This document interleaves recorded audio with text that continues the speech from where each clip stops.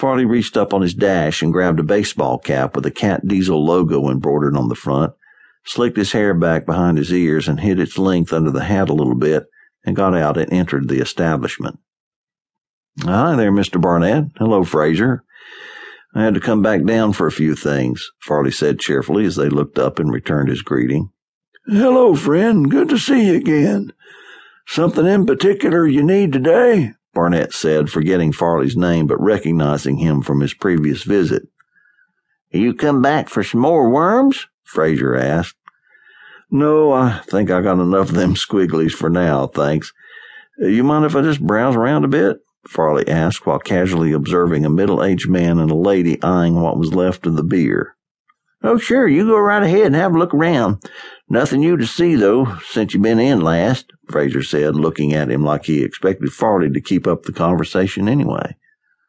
"I didn't think you would. Oh, yeah, the reason I come in today was I need some bar oil for my chainsaw. I saw that you were in the business of cut firewood and figured you might have a jug of it for sale to me instead of these little bottles you got on the shelf. I need some two-cycle engine oil also," Farley said as he was walking down an aisle, eyeing everything left while chatting over the counter. "Yeah, a big jug like that might be a little pricey for your taste. Things aren't what they used to be, you know. That stuff's sort of in high demand," Mr. Barnett said, sliding into his usual price-gouging manner that told you didn't have to buy it if you didn't want to, that it was his price and he didn't have in mind lowering it any unless it was in his favor to do so. "I figured bar oil might be a bit high, but I reckon that it should be cheaper buying it in bulk or bigger quantity, just as it has always been since the crap hit the fan. That item will be more than plentiful enough, you know, and demand is going to slack off, I imagine. There won't be any need for folks to be buying it because people just won't have the gas to run a chainsaw anymore, unfortunately," Farley countered.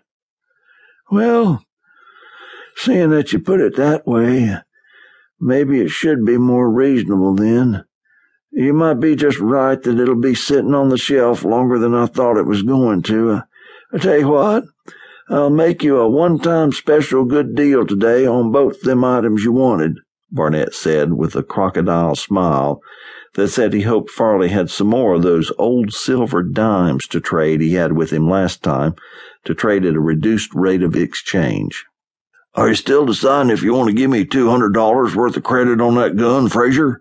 That number sounds fair to me if it sounds fair to you," the man who was in back of the store said, freezing Farley in his tracks with a jar of pork rind bait in his hand that he had been examining more closely with feigned interest so as to be able to hang around the place and try to pick up on some gossip and conversation. "Do you want to agree to that, Mr. Barnett?" Fraser asked while looking down at something holding his interest lying on the back counter out of Farley's view. "Yeah, that's fine, Fraser. Go ahead and give him $30 for the extra ammo he's offered also," Barnett said, glancing at the parking lot and asking Farley if his boy was with him today. Yeah, he's out in the car with his mama. Hey, which one of these catfish stink bakes works best to try for blue catfish rather than them mud cats?" Farley asked. "That boy can come on in any time he wants to, you know. That is, if he ain't holding no grudge,"